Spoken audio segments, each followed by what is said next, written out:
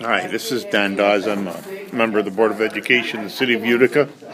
And in reviewing the budget, we're very pleased that the state made us at least up so we don't have any people leaving our fine district. We don't have to make any cuts, either to teachers, which are the important ones, or any of our staff.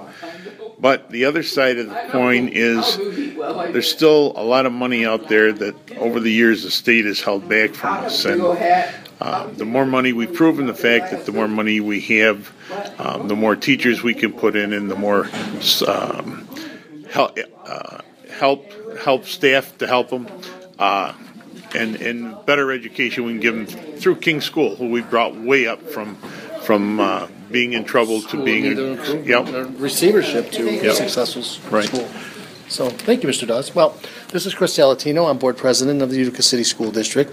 A couple things that kind of jumped out at me in the budget, and one is the very, very small overall budget increase of 2.3%. And I think most of that was contractual. So the superintendent and the board and our business office did a wonderful job in holding a line on increasing in basically expenditures, and of course one of the more positive things is there was no tax increase. So those two things basically jump out at me.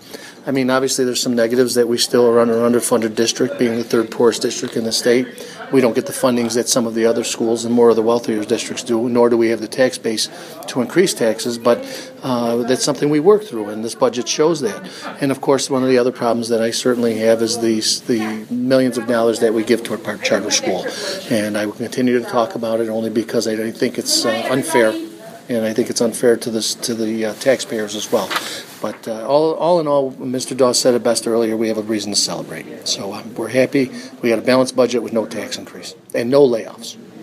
That's the important. And that is the important thing. So I appreciate the opportunity to speak, and everybody have a good evening.